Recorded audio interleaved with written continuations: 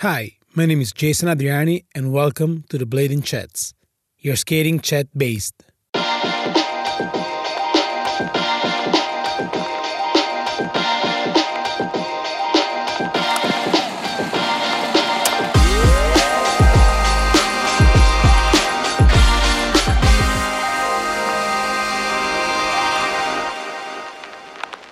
In this podcast, we are talking with bladers and bladies from all over the world, united by a single passion blading.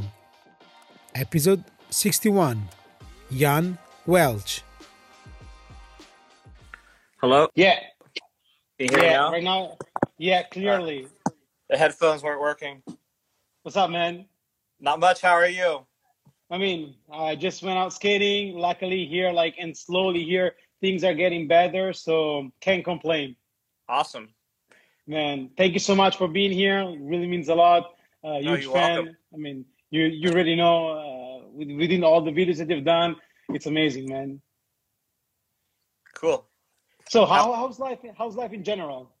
Life in general is good. I live in Vermont in the United States, which is as far north as you can get. And with the whole COVID thing, I haven't really been working for the past couple months. So I've been helping my parents out on their property, just working in the woods, cutting trees, making trails, skating a little bit. But right now it's really hot, almost too hot to skate. We had snow 2 weeks ago, and now it's close to 90 degrees. What? Really? Damn, that's crazy. There's a shout out from you from Dave Payne. He says, "Hi, Jan. Hope you're well, Hello. brother." Man, And two it is legends. maple syrup flows like wine. That is correct. And so yeah, Vermont is it pretty close to Minnesota? No. No, it's not close to Minnesota at all. Vermont is I'm 40 minutes from Quebec, Okay. and then it's surrounded by Maine on one side. Not Maine. It's surrounded by New Hampshire, Massachusetts, and New York. Oh yeah, I'm watching right now at the map. So yeah, you're pretty close to Montreal, like to Canada, basically, right? Yeah, Montreal is the closest city to my house. It's about 2.5 hours. Damn. So you're really up north.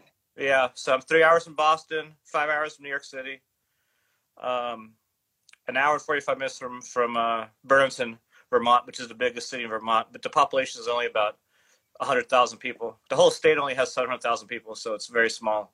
Wow. So, and it's surprising. It's they probably have 40 skate parks here, and a handful of inline skaters, which is impressive for such a small state. Pretty cool. But so it looks like one of the safest place to be during this quarantine, right? Were you guys able to go outside to have like a little walk into the woods or whatever? Well, the here we're very remote. The town here is only 6,000 people, and I live outside of town. And during the height of the quarantine, you were supposed to leave more than 10 miles from your home. Oh, okay. So you could go, shop. I mean, everything was closed except the grocery stores, gas stations. But you could go hiking, walking, as long as you social distance, which is really easy here. The main thing where I live, it's a ski area. There's lots of ski mountains, and mountain biking is very big here. And so you have a lot of tourists come from Quebec and Massachusetts, New York. A lot of them have second homes here. So the fear people had here was all those people coming here, to escape New York and all that stuff. So even now, if you're from a different state, you have to quarantine for 2 weeks if you come into Vermont. Oh, really? Yeah. So as far as, most businesses here are open now. Restaurants, you have to be 10 feet apart and only outside seating. And the only thing that hasn't opened yet is hair salons and movie theaters, but they're supposed to reopen soon. State parks open next weekend. Oh, okay. So, for the most part, some stores, they require masks, so everyone has them. Otherwise, pretty much nobody wears them. So it really depends on the people. A lot of people don't take it serious here, especially here in Vermont, being kind of rural, a lot of rednecks. So sorry for being dumb, but rednecks aren't from the south, like they're everywhere.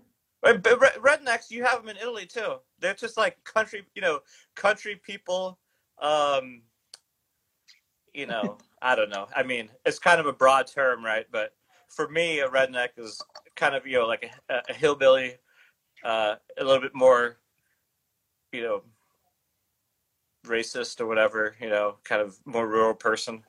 Not Yeah, all, of we course, but yeah, but like we do have them for sure. The yeah. country is full of those like idiots. And like there was this show, like I don't know the name in English, but we used to call it Bo and Luke. And there was like this TV show. I don't know why, but in Italy when I was a kid, it was super big about these two rednecks because they were driving the General Lee, the car, the Right. orange car, Uh-huh. within the Confederation flag on their rooftop. And like when I was a kid, it was the shit. I mean, like we were like, oh man, did you see those guys jumping with their cars and Yeah, everything? the Duke But Hazard.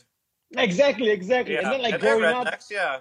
Um, here it's like a rednecks drive, pickup trucks, and in Germany, where my family lives, they have rednecks too, but they drive like Volkswagen Golfs, so it's a little bit different. true. But like you were born in Germany or you were born in the United No, no, I States? was born in Austin, Texas, Okay. and when I was 6 months old, my parents moved to Germany. My mom's from Germany. My Ah, dad, okay. my dad was in the military. I met my mom in Germany, and my dad, they moved back to Germany because my dad was going to university in Freiburg, Germany, and lived there for until I was about 7. So Oh, German's my first language, and I had dual U.S. and German citizenship, which with the EU now, basically EU citizenship. So if things go to hell here, I can just piss off to Europe. you can come here. And like, do you speak right now German or like do you remember how like any words in German? Yeah, I can. When I go to Germany, I can pick it up fairly fast. My grammar is not perfect, but I Okay. understand it all, and I can communicate fine. When I was young, I used to have a really strong German accent, so I was kind of embarrassed at school. So I stopped speaking German with my mom. So it's not perfect by any means, but it's good enough to get by. And it definitely, when I lived in San Diego, John Elliott, he grew up in Austria. Oh, Married. really? Yeah, his parents were missionaries, living outside Vienna, and all the kids were raised there. So they went to international school, but they grew up speaking German, and they knew English. So when in San Diego, I spoke a lot of German with John, because when we got to Damn. bars and stuff, whatever, we wouldn't have conversations where nobody understood us. So we would speak in German, which was always good practice for me. But I speak a little bit now with my mom, and I've been started relearn it more. Now that I'm so close to Quebec, I want to learn French. Because up north, like on that side, because I went to Canada on my honeymoon and we went on the other side, Vancouver and all that, and they Right. speak like only English. But like in Montreal, in Quebec, they are speaking like English and French, right? In Montreal is more an international city, so you have a lot more people that speak English. When you go to the eastern townships of Quebec or to Quebec City, um, most people don't speak English. In Quebec City, in the old city, they do because of tourists. But you have a lot more people, from the rest of Canada will live in Montreal because you can get by speaking only English there. But you can't just get by speaking only English if you live in Quebec City. Um, so I'd like to learn, and then you have also New Brunswick, which I went to recently in Nova Scotia, and they have Acadian, which is a different type of French colony that was there. Okay. Different type of French. It's like more old French mixed with English and like native language. It's interesting. I didn't even know about the history until I was there. But so yeah. Anyway, I spoke a little French growing up because my dad's mom's from France, so I have family in France, Damn. in Lyon and Paris and Saint Maxime. So Oh, really? yeah. So it's like down south on the Côte d'Azur. Yeah, right by Saint Tropez. Exactly. Pretty close to Italy, actually. Yeah, yeah. I went to last time I was there visiting my dad's uncle. I went to took the bus to Monaco, and that was cool. And you know that like there's this video that you've done call it Last Call, and there are Oh, like a bunch of tricks filmed in Genova, I believe. yeah, I was there. Damn, how did you get it in Genova? So Well, random. that video, it was when I was doing Scum magazine back in the Hmm. 90s, which was, if people don't know, it was an online web magazine that lasted from 95 until 1999, Damn. which I stopped doing when I moved to San Diego to start working at Daily Bread. But I made several videos throughout the years for the magazine as well. And it was like a more of a print zine. It was online and a print zine. So there was like 20 something issues. And Last Call was a video. Well, was making a trip to Europe. I decided to go to Europe for 7 months and to film this video. There's going to be an all European video, all European skaters. And I traveled to all the amateur ASA events that were happening throughout Europe. One of them was in Italy, in Rimini. Okay. And so I was going to all those events, which was kind of loosely the route I was going to travel. And then I got on like the Scum magazine had a message board, and BMag had a message board, and met people, through there to connect with. And I forgot the guy I met with in Italy, but he took me around all over the place. So that's the spots you would have seen in that True. video. But Is it Simone Magurno? No, wasn't this what was guy. it? Simone Magurno. Mm, No, right? I don't remember. It was like 22 Yeah. years ago. So long. True. True. But yeah, that's where that's the year I went. The first year I went to Lausanne, the Lausanne contest, and I met Albert Huey and Barno and all the guys from Puberty in England and that's we started filming that Albert Huey section that's in that video. Yeah. Lausanne, we filmed about half of it, and then later in my trip I went to Dublin to finish filming the second half. And Albert was like 15 in that video, and it was his first section, and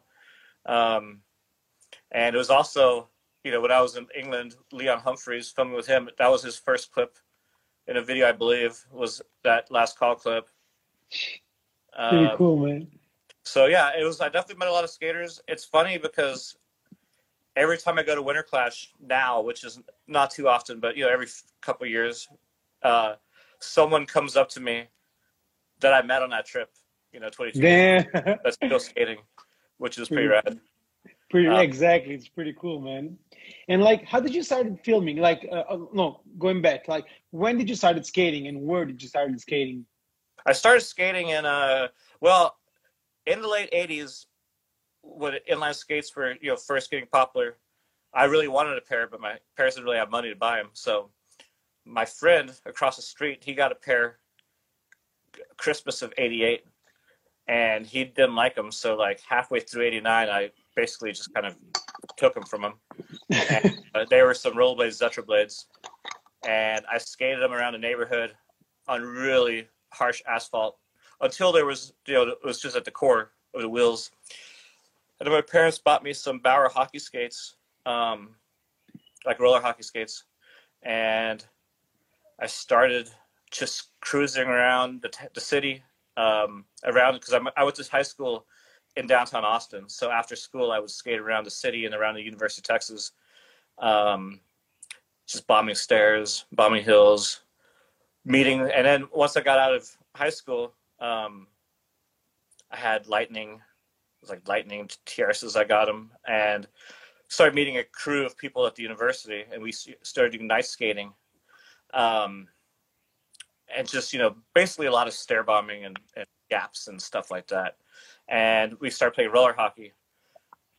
So one day we're playing roller hockey at Austin High School, and this carload of guys pulled up, asked if they could play with us. And it's like 4 guys from Houston.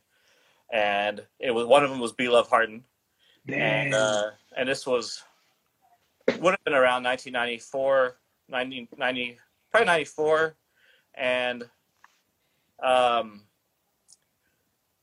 there's some bike racks there, and him and this guy Taz start doing like soul stalls on this bike rack, and I'm like, wow, what are these guys doing? Like, that looks really cool, you know. There's just like soul stone, like the little bottom, like, you know, 2 inches off the ground.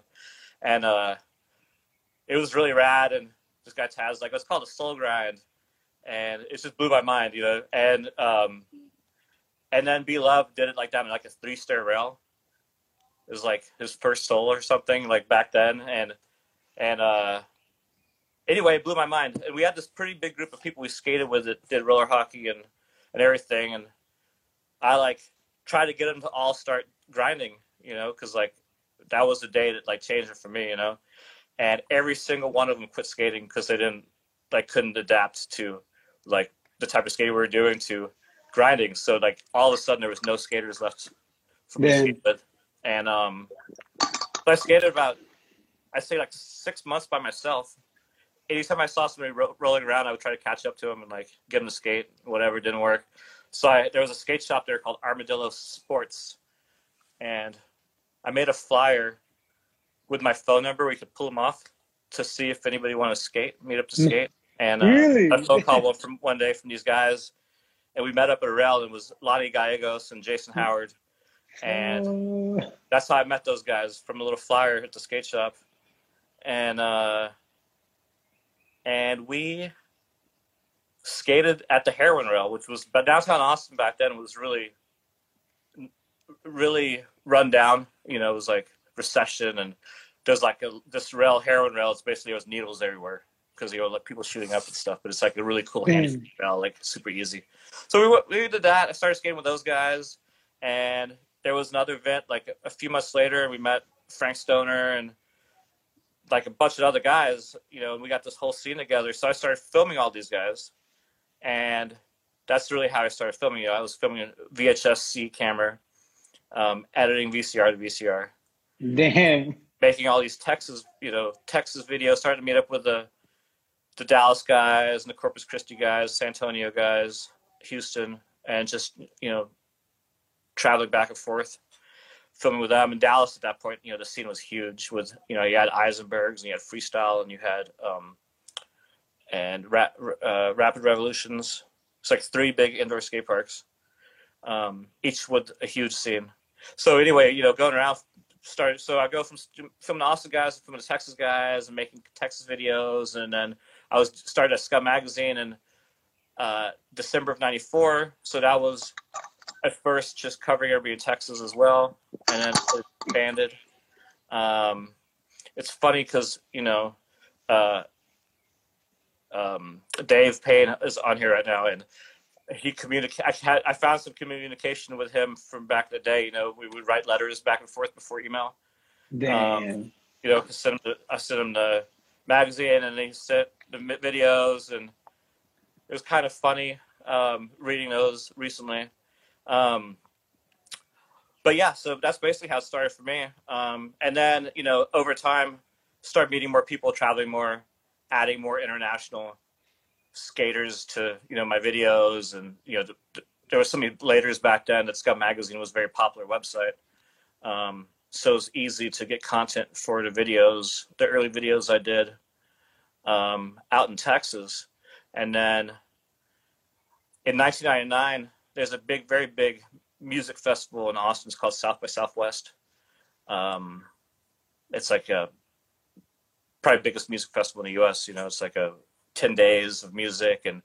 And back then, it was still early on in the festival. And it was the first year that they added interactive festival, which was Interactive Media Festival that year. And I entered the website Scum Magazine in the festival. In the sports categories from sports websites. So now I was up against like Dallas Stars hockey and, you know, like Astros and, you know, all sorts of like professional sports teams. And so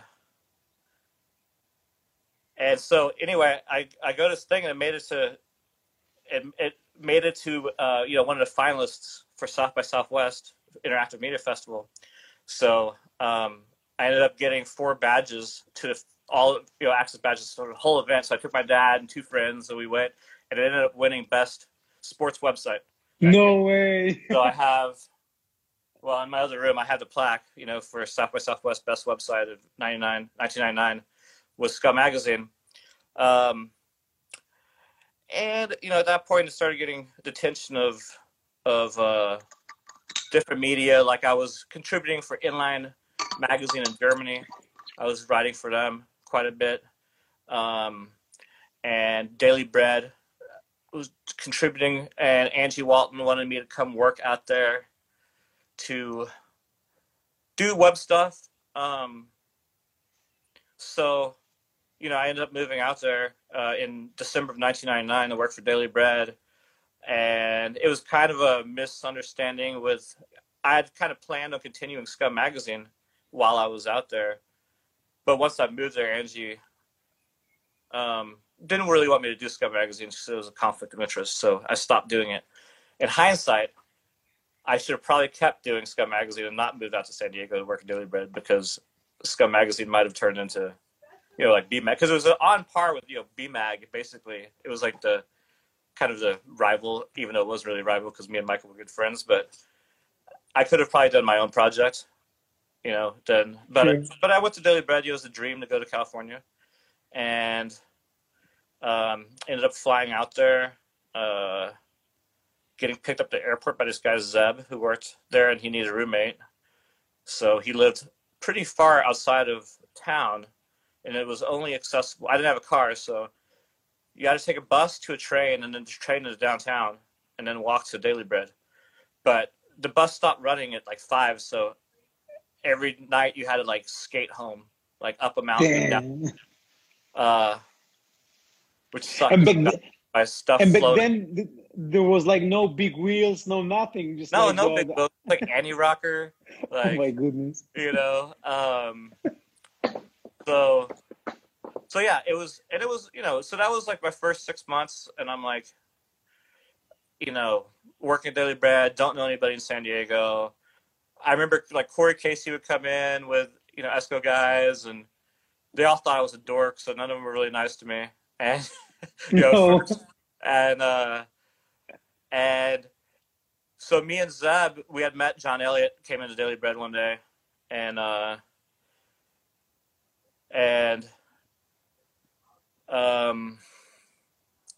Johnny came into Daily Bread one day, and we had arranged, I got his number because I was like, me and Zeb wanted to go up to Esco Park to skate. So we took the bus to Escondido to meet up with John, and it was like a 3-hour bus ride, like zigzags, like just along the interstate. And we get up there. We ended up meeting Troy White on the bus randomly. It was the first time I ever met him. He had his skates with him. I don't know if you remember Troy White from like yeah, of course, guys, early Esco guys.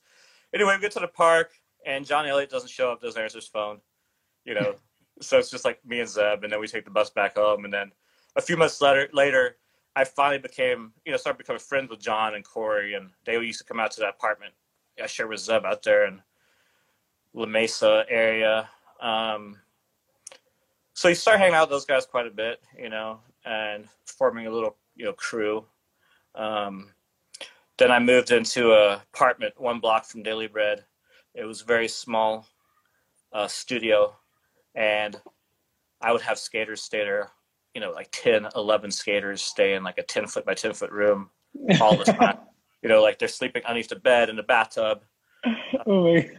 Justin Buchanan and Ian Brown from Australia would come down, and like, Pat Lennon would come down from SF, and my friend Chris Pill was living with me. He also worked at Daily Bread at the time. But yeah, so that's how I ended up in San Diego working at Daily Bread. And then I went to, literally I was supposed to do the website. Well, my concept was I was going to be doing creating content for like the magazine and the website. Mm-hmm. But it was more like they wanted like a webmaster, and that's not exactly what I wanted to do. So I started writing some articles and doing some magazine layout, but more transitioning to doing the videos. So at the same time I moved to San Diego, I had just done United Front 1 when I was living in San Diego. And then I did the Daily Bread 4 Quattro around the same time. I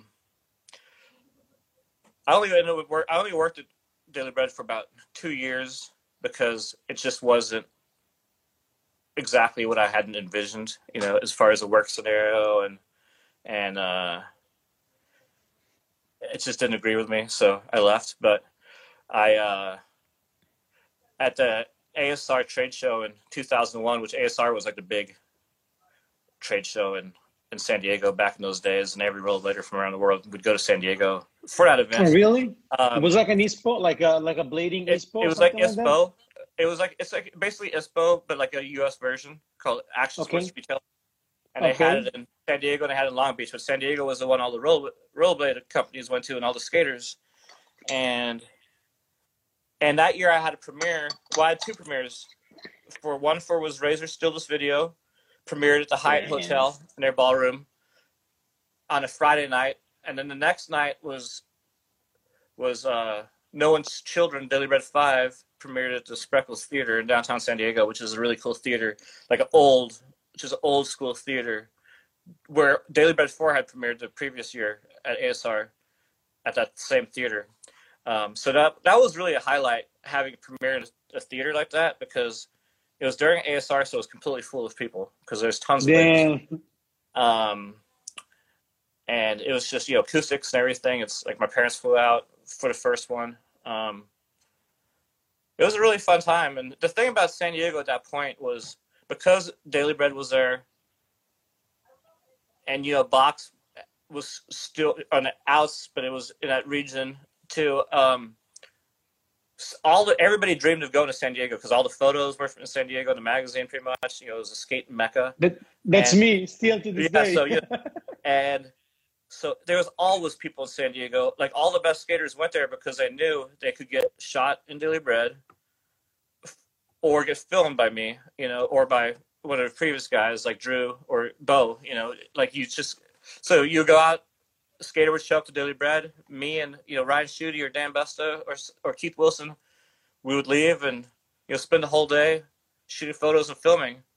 And that was pretty much, it was like that pretty much every day for, years, but for Daily Bread, 2 years. And, finding spots, like, I'd say most of the spots, I filmed were spots I drove around and found.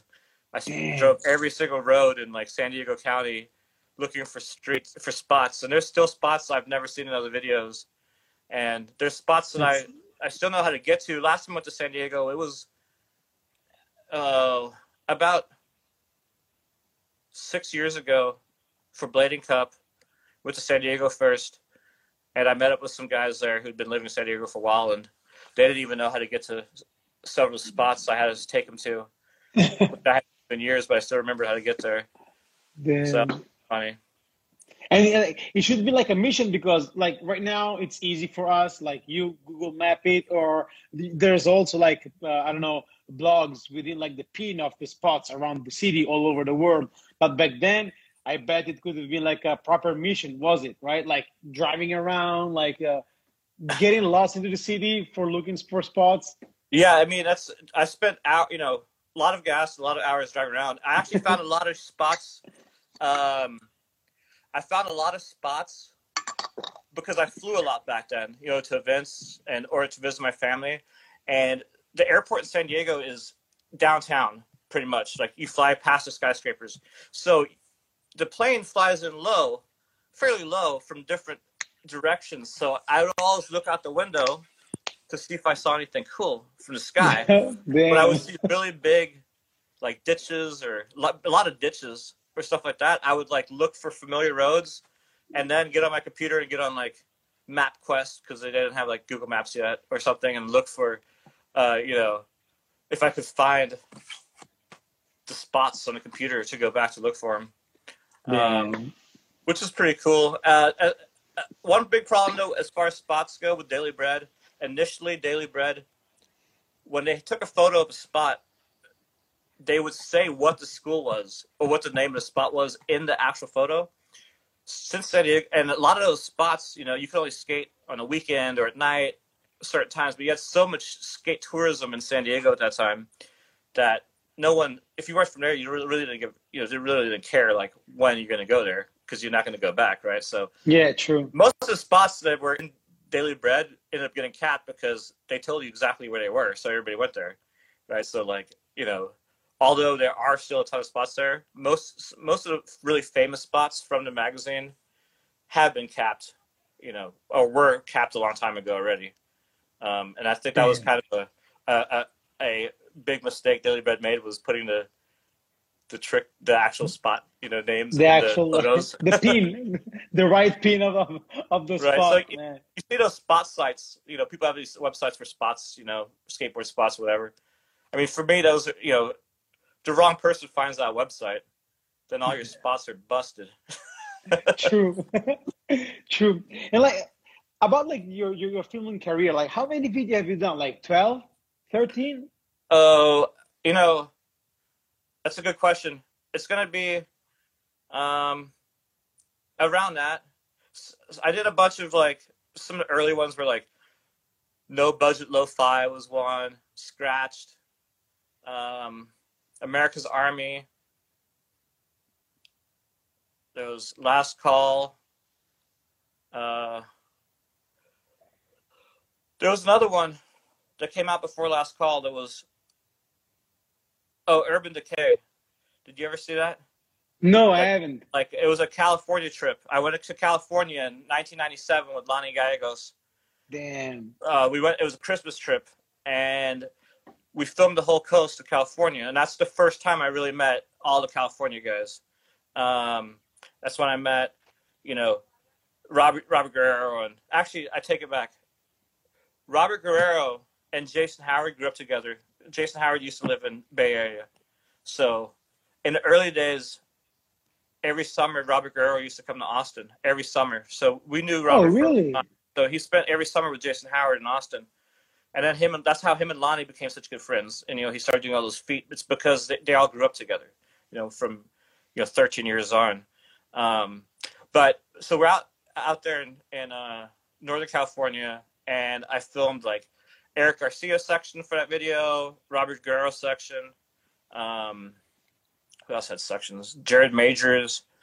Then there was like a lot of Ernie Ramos and Hong Fong footage. Man, LA, Kinley, I'm like fun. it was a lot of really like that early, California scene of the original shredders that actually were from California, because when I lived in San Diego, it started getting a lot of transplants, that moved there to skate. But that Yeah, trip, yeah. all the original California skaters, still. So, and we spent a lot of time in the Bay, and it was a lot of fun. That trip was a lot of fun. But yeah, that was Urban Decay was the video that came from that. So I believe it's on my YouTube or Vimeo, maybe not. If not, I'll Damn, upload it soon. I should have to look at for that. Or like looking forward to see that because it looks pretty cool. I mean, Yeah, I it's always a feel like fun one. But yeah, so that, and then there was United Front 2 Trash, the 2 Daily Bread videos, then Razor Stills video, and then Vicious Sleeves video, and then the Nim team video. I ended up filming about half of it and editing about half of it. And then also Leading the Blind that I did with Pat. And then and Drip Drop was mainly Pat, but I helped him edit towards the end because we're coming on the timeline was getting kind of coming up, so I helped him finish it up. So yeah, that's pretty much most of the videos.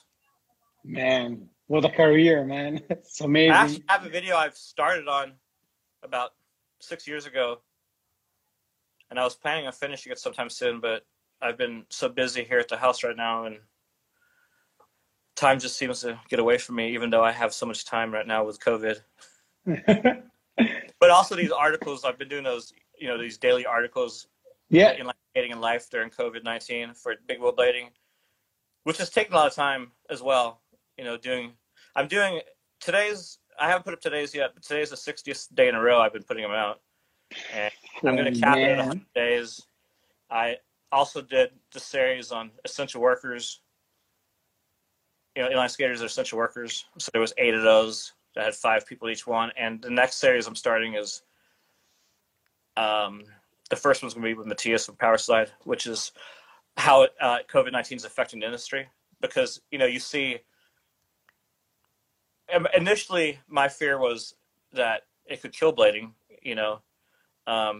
because people won't have money and different things, and there's a lot of reports on, sales going up 300% and blah, blah, blah. And sure, a lot of people, you can tell from just the Facebook groups like rollerblading and big rollerblading,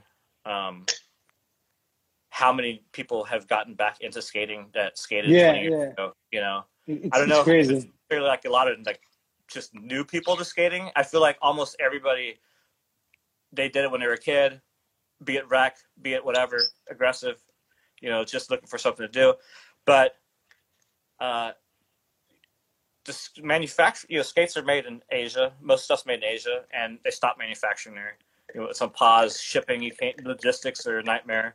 So they're selling skates, but shops can't get new skates, because the manufacturers can't ship. So it's like kind of a catch-22. They're basically selling out what they have, but they can't keep up with the demand.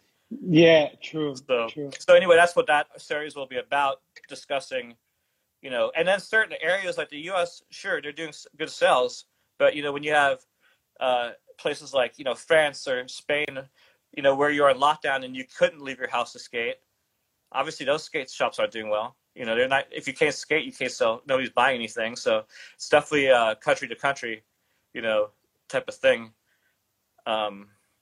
So that's what that series will explore, talking to different shop owners, manufacturers, and store owners around the world. So that's going to be a new series I'm working on.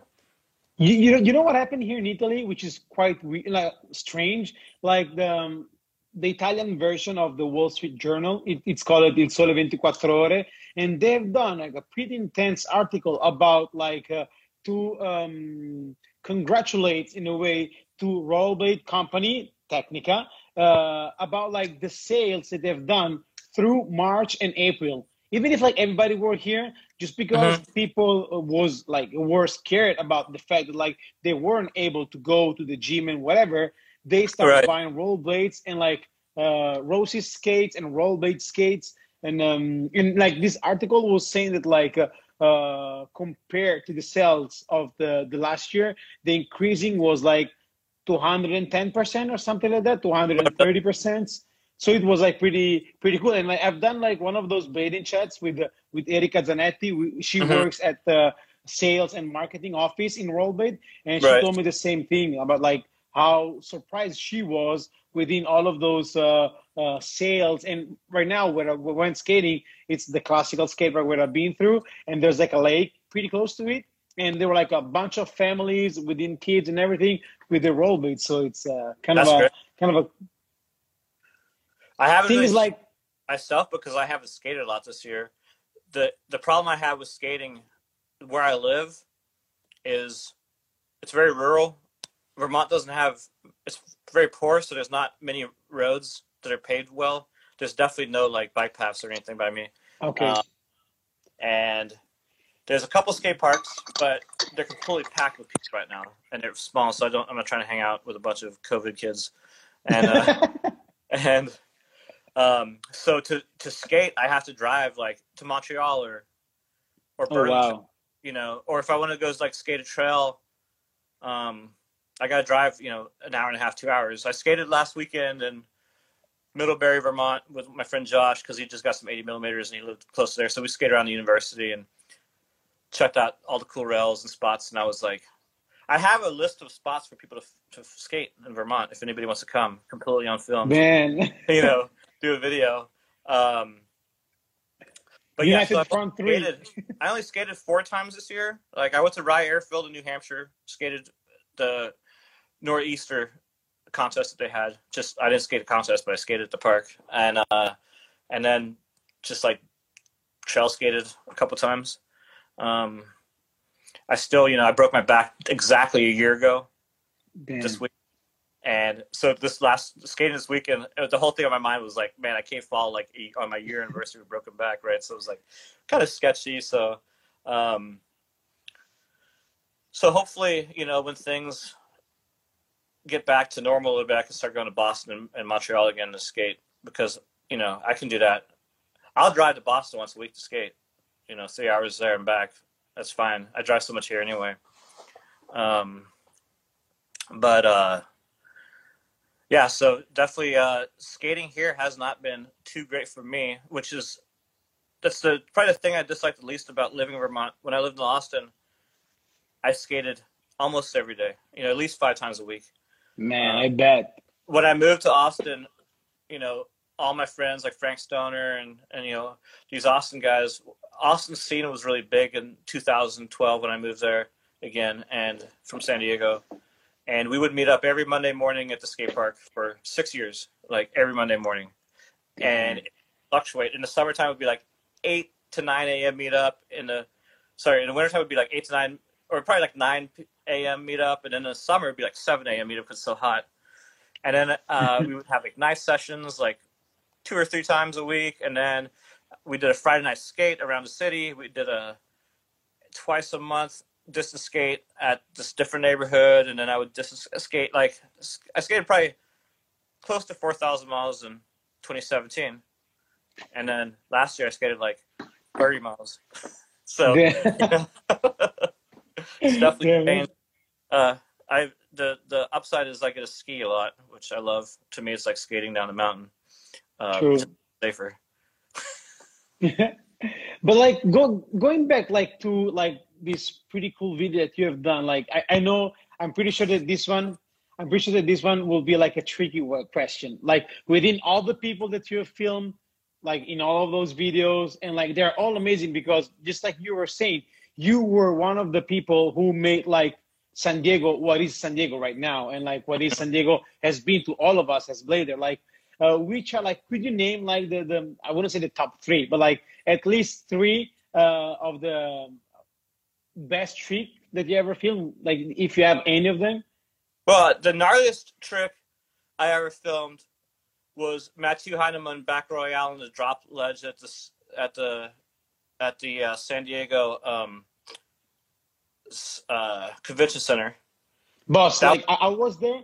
I was in 2018. I went with Francesco Andreola, a good friend of mine, and we've done like a SoCal edit, which it was like an homage to all of those Southern California spots. And like we walked by that, and like, hey, this spot looks familiar to me, but like there was like something has changed on that convention center. And then John was like behind us, John Fromm. And I told him, hey, like, why like this spot doesn't look familiar to me? And he was like, I show you why. And he showed me the clip of the back row that Mathieu Heinemann did, and it was like impossible. I mean, like, I'll tell you what was crazy about it is the first 2 times he tried it, he would start grinding, and seagulls would land on the ledge in front of him, so he'd have to sit down, like on the ledge, like because the seagulls would get in the way. And 3rd try, the seagulls like let him pass, but it's like I'm like, like the biggest drop off, and there's like seagulls. Another gnarly trick was when I filmed Ian Brown like eat it at the Leap of Faith when he hit the bell in his butt and then face planted. That was pretty gnarly. And then I'm gonna say like some of those clips in Leading the Blind, Haffy, where like there's like that full cab backspan on that disaster ledge on the right, it's like flat. That was pretty gnarly. Ian McLeod, when he tried a 540 off that roof that Dustin Latimer did, where he climbs up the roof. That was pretty gnarly too. It's hard to say because just a Haffy section, everything Haffy section is gnarly, right? Like, there's a lot of gnarly tricks. I remember the thing with like United Front had a lot of Haffy firsts. His section United Front, it had like his first switch Soyal, which was like down like a 25 stair rail, like his first time Soyal. So stuff like that. And another thing, Pianowski, like that whole Pianowski phase when he came and stayed with me and we filmed that section in Quattro. All that shit was crazy. Like the kick drill all the disasters.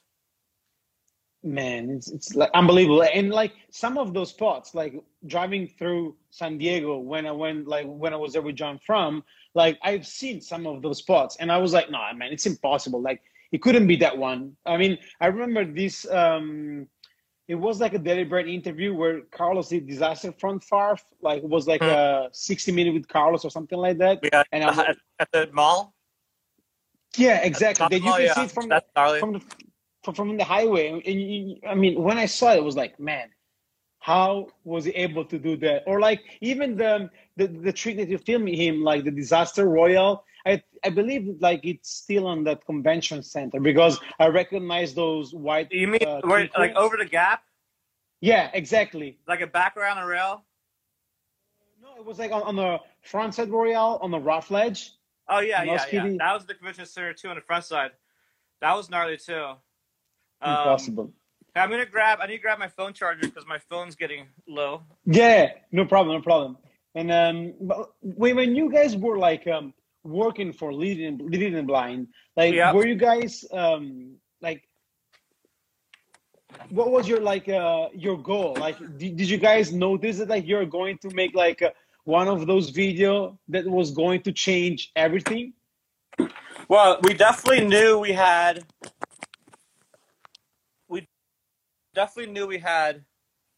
a top-notch team, you know.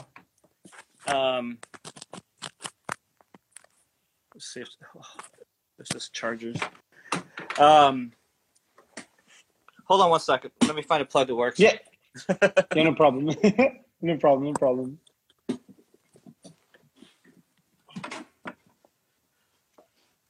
Just to entertain you guys, Jan did like this video. Pretty sure you guys have seen it, as well as this one.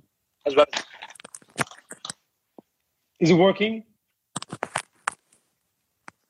I'm not sure if we're or not. We're either going to get disconnected or we will not. So Leading the Blind,